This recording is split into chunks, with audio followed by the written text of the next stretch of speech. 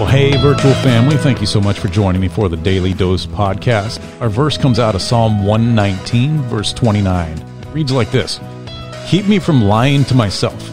Give me the privilege of knowing your instructions."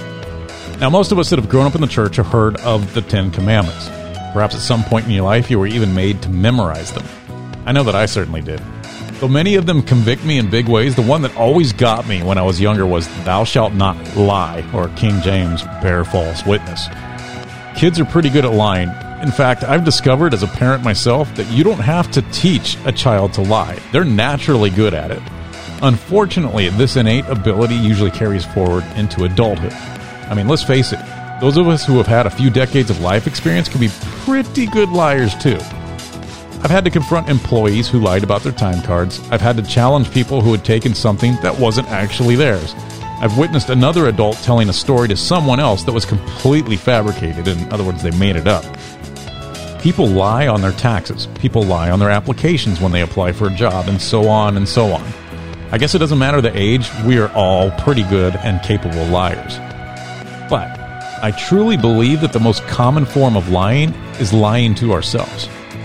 We lie to ourselves all the time. We lie to ourselves when we believe we don't need help to get out of an addictive behavior. I mean, we think like, I can just fix it on my own. We often say that to ourselves, right? Or I'll get more serious about my faith when I'm older, after I've done the things in life that I want to do, is another one that sometimes we lie to ourselves about. Yet I've seen over and over and over that there is no older. People keep distancing themselves from God in pursuit of things that leave them empty.